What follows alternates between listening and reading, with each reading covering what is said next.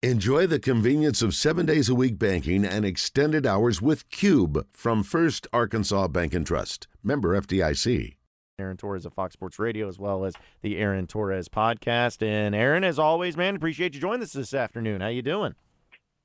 I'm good. Who we talking trash about? You tell me. Well, that's kind of what we do, is we leave it open to the listener, to the caller, or to the guest. So this is your thing. If there's somebody out there. Who am I talking trash to today?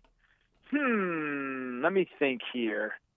Okay, can I go with a random one? Yeah, absolutely. Oh, okay, and this is so not something that any Arkansas fan cares about, but so you guys have probably actually it might relate with the basketball season that's ahead. You know, everyone's saying Nick Smith is a top 5 pick.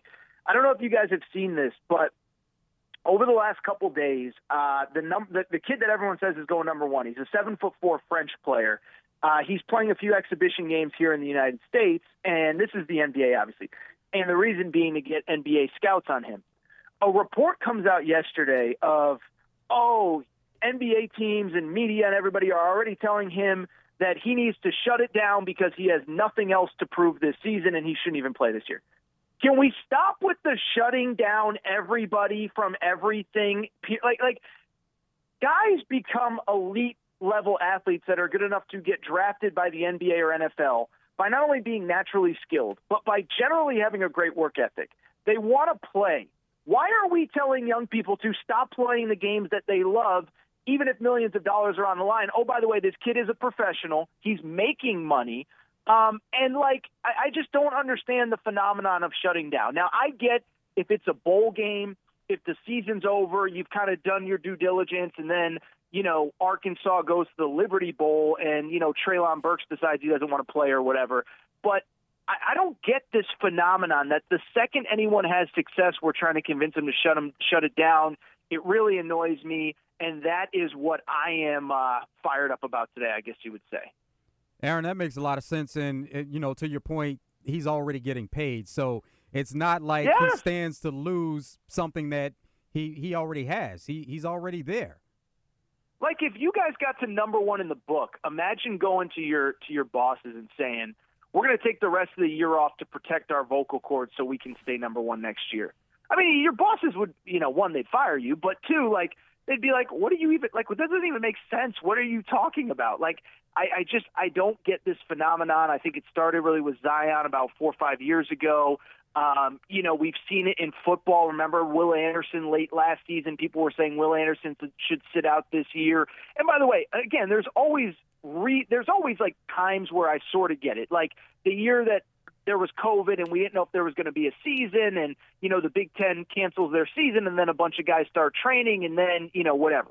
But I don't know. That one bothered me. We don't have to stay on it. I know there's a lot of football to talk about, but if we're trash talking Thursday, that's who I'm trash talking. All the losers that want all these athletes to sit out. No, I'm with you, Aaron, because that's just been something that's like, I think even Charles Barkley said it. He's like, we're basketball players. That's what we do. We play basketball. Yes. And so, I think that not every situation's different, but that's definitely one that I feel like you can't really just justify sitting out and shutting it down and getting ready.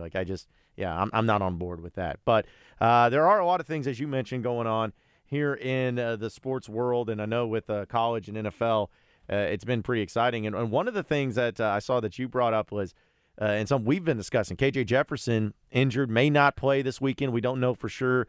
But then you have the situation with Bryce Young. You got the situation with Max Johnson, situation with Will Levis. I know that injuries are a part of football, especially in college football, but, man, it certainly seems like a lot of the marquee quarterbacks, at least in the SEC, have been dealing with injuries so far this year.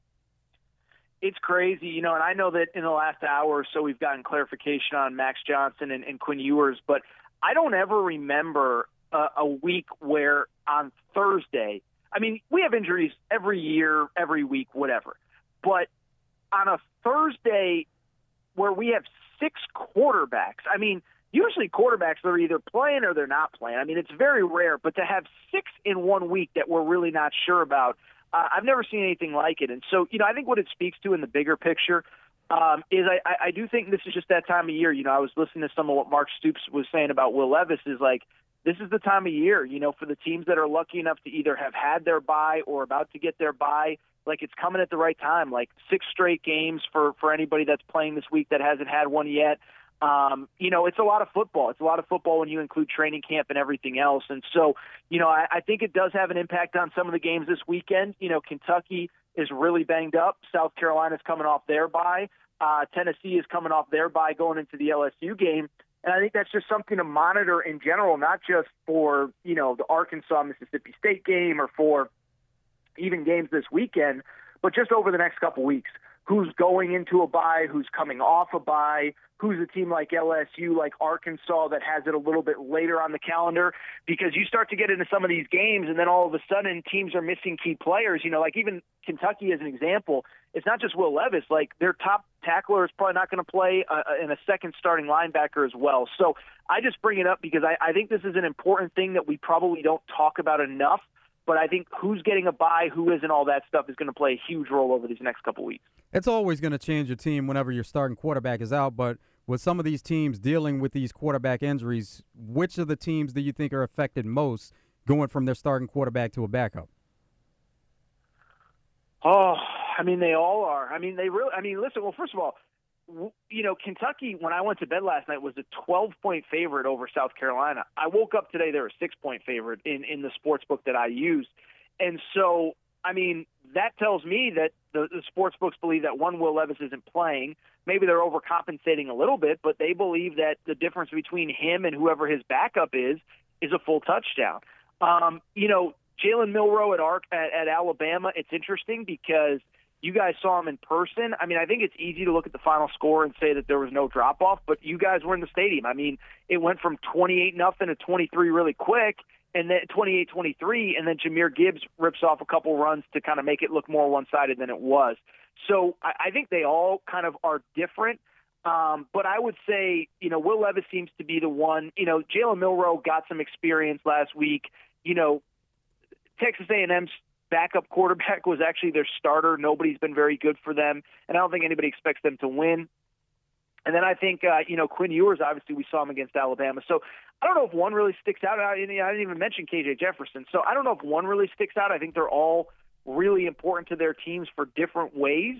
And I do think the gap, in the case of a few of those guys, the gap between, starter and backup is really, really, really big. So with Aaron Torres of Fox Sports Radio and that Aaron Torres podcast here on the Jones & Son Diamond and Bridal Fine Jewelry Hotline. Another thing, Aaron, is, you talk about the quarterback situations in college and everything, and it's kind of weird because I'm still trying to figure out what college football is right now. Sure. It seemed like Georgia was so dominant. I know one game doesn't decide everything.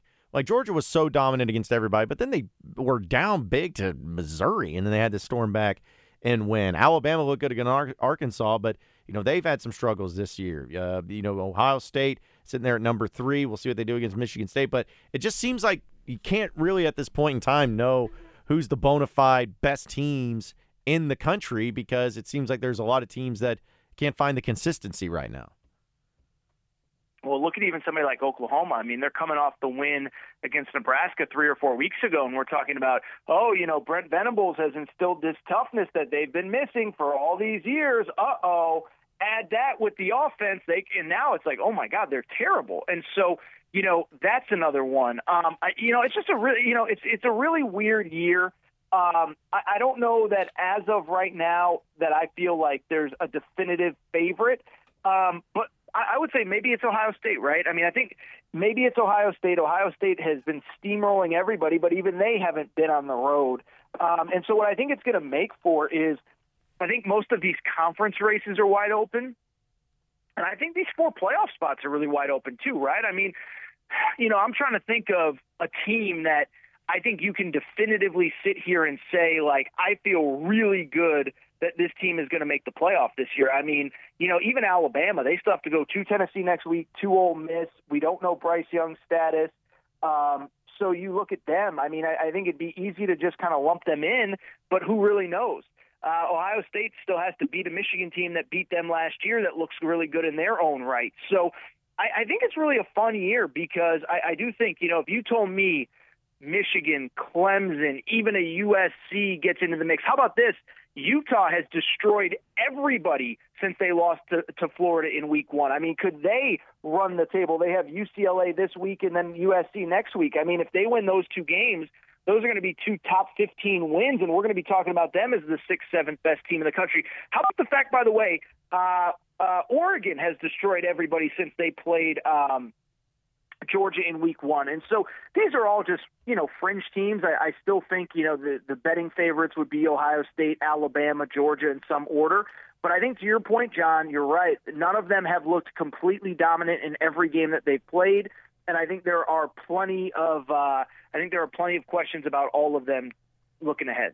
You also have teams that have played well and are undefeated, and within the last week they've jumped into the top 25 with TCU, UCLA, and Kansas. So there's another storyline with some teams that are playing well and people are starting to recognize.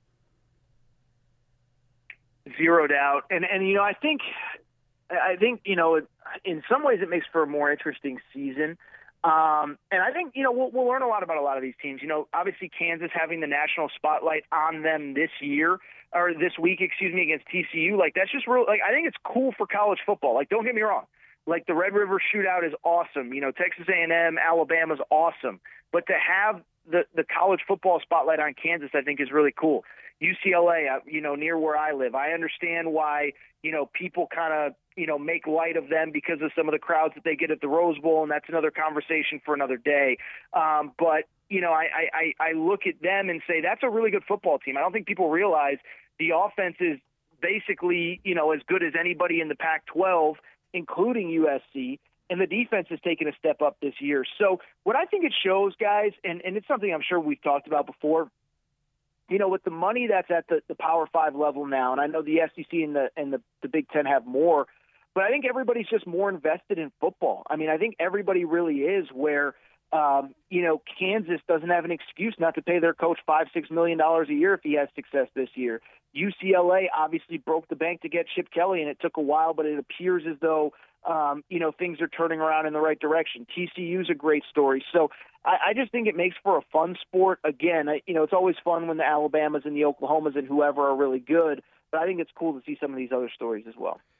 Aaron, also looking around the world of sports too, and especially when it comes to college football, it's fascinating just to see so many coaches already in the Power 5 who have lost their jobs. Like the Wisconsin one was pretty wild with Paul Chryst.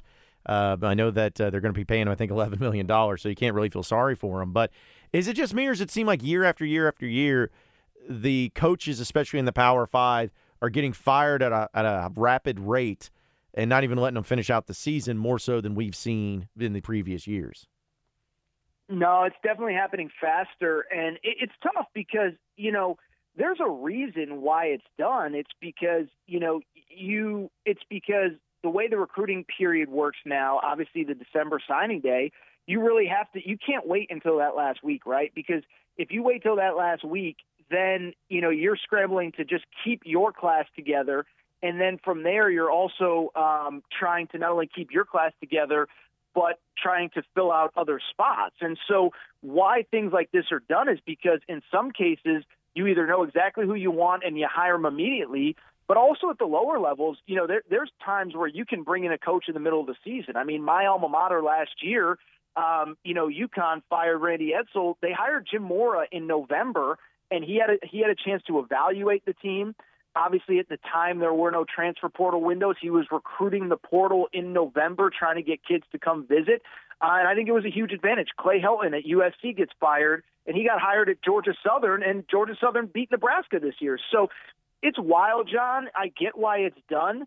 But what I would also say is that, I do feel bad for the kids, right? I mean, you're asking these kids now basically to be committed to football 365 days a year. You're working out all summer. You're working out all spring practice, whatever. And then you're quitting on the season by firing the coach a week or two into the season. It's a disappointing thing. It's one, like I said, where you wish there was another way, but you do kind of understand why it's being done the way it is, even if you don't necessarily like it. Couple of teams in the top 10, and Tennessee and Ole Miss from the SEC. Who are you more of a believer in at this point, Tennessee or Ole Miss? Probably Tennessee. That Ole Miss game, I mean, let's be honest, Kentucky probably should have won that game. I mean, 2 fumbles on the final 2 possessions, 2 missed PATs, a missed field goal. I mean, really, if you watch that game, and I know you guys probably didn't have a chance to because of the Arkansas-Alabama game, but Ole Miss easily could have lost that game. And that's not that they're a bad team. It's just that I'm more of a believer in them than I am or I'm a little bit less of a believer in them than I am of Tennessee. You know, Tennessee's really good. They obviously have the one really big deficiency, which is pass defense. We saw everything that Anthony Richardson was able to do against them, but they just score so quickly that I think they're going to put pressure on pretty much every team they play this weekend LSU, next weekend Alabama, because you can't take a play off because they can rip off 60, 70 yards. And so on any given play. And so it'll be interesting. And it'll be interesting because, you know, I do think Alabama right now, I think as long as there's no long-term injuries with Bryce Young, I do think they're probably, I think, a step ahead, a cut above everybody else in the West. I'm not sold, though, as we talked about earlier with Georgia, that if Tennessee catches them on the right night or if Georgia starts a little slow, that things can't be interesting. But, yeah, I agree with you 100%, Joe. I think that, to me, those are two of the more intriguing teams, not only in the SEC but in college football, is Ole Miss and Tennessee. So I know we were talking a little bit about coaches and, you know, losing their jobs and everything like that. In the SEC, I think Brian Harson's probably the one that everyone thinks is not going to be here next year for Auburn. Is there anyone besides him, though, that you feel like could find themselves in a situation where they're not coaching in the SEC next season? It's a good question. I hadn't thought about it. You know, I mean, in theory, Mark Stoops is going to be a candidate at places. I don't think he's going anywhere. Plus, he told us that it's a football school at Kentucky, so why are you going to leave a football school since it's a football school? But other than that, nothing really jumps out to me. I'm trying to think. You know, I hear a lot of Lane Kiffin talk to Auburn and other jobs. I could be crazy. I think he's happy at Ole Miss. It's not to say that if a really, really good job didn't pop up, that he wouldn't consider it. And I do think, like, as we get into the NIL world, it seems as though Ole Miss is a little bit behind some other schools. And I don't know if he stays there forever. But I've heard, like, you know, Lane Kiffin leaving Ole Miss for Auburn. I don't know that I see that. I mean, let me ask you guys a question. I know we might be up against a break here, so cut me off. But is Ole Miss that much better, worse of a job than Auburn? Because I know Tommy Tuberville a million years ago left one for the other. I don't see them as that much different. Do you guys? I mean, I could be totally wrong on this. I'm curious for your perspective. I think Ole Miss is a better job simply because at least they'll have patience with you with the administration. At Auburn, man, they expect results right away, and even if they get those results, they want them more so. Never and then enough, right? If you don't deliver, they're ready to run you out of town. No, you know, and it's funny. I'll tell you guys. You know, I spoke with somebody yesterday that. You know, is affiliated, I would just say, with somebody who could be a candidate at Auburn. And we talked a lot about the strengths and weaknesses of the job. It is a good job and there's a lot of talent, but, you know, that stuff matters, guys. And I know you guys know this, but more for the audience is, you know, I think we're all entertained by the coaching carousel stuff. And I'd be lying if I said that I'm not entertained and interested in it as well. But I do think if it's your life, if you're asking your wife, if you're asking your kids to come out of school and change school, like, it's a tough ask. And I'm not saying that they'll never be able to hire a coach. I'm just saying, like, you know, to go to a place like that where there's been so much chaos, where it's hard to maintain that job, where you're coaching for your job basically the day you get there, I do think that stuff matters. And I do think it would make for an interesting situation if that job were to open, because I think Auburn fans maybe have a little bit of a misguided idea of how many people are interested. Some maybe don't, but I think exactly what you just said, Joe, it could be a huge factor when that job does open. Yeah, I think coaches always look at different things and what they like. I've always felt like Auburn's not only an impatient place, but, you know, the two teams that they're always going to compare you to is Georgia and Alabama, and those teams are superior. Great call. So, like, you know, because if you go to Ole Miss, I mean, it's Mississippi State is usually the team, and maybe an LSU, Sure. But yeah, to me, it's just always been about you know, who do they expect you to be. And at Ole Miss, they just expect you to be better than Mississippi State most of the time, and I think most people are okay with it. Yeah, they're totally okay with that. But, hey, man, we're up against it, Aaron, as always. We appreciate you joining us, man. Great stuff. Keep enjoying, keep up the good work, man, of this football season, man, and I know we'll be catching up with you later down the road. All right, fellas. Thank you both. Have a great afternoon. Thank you.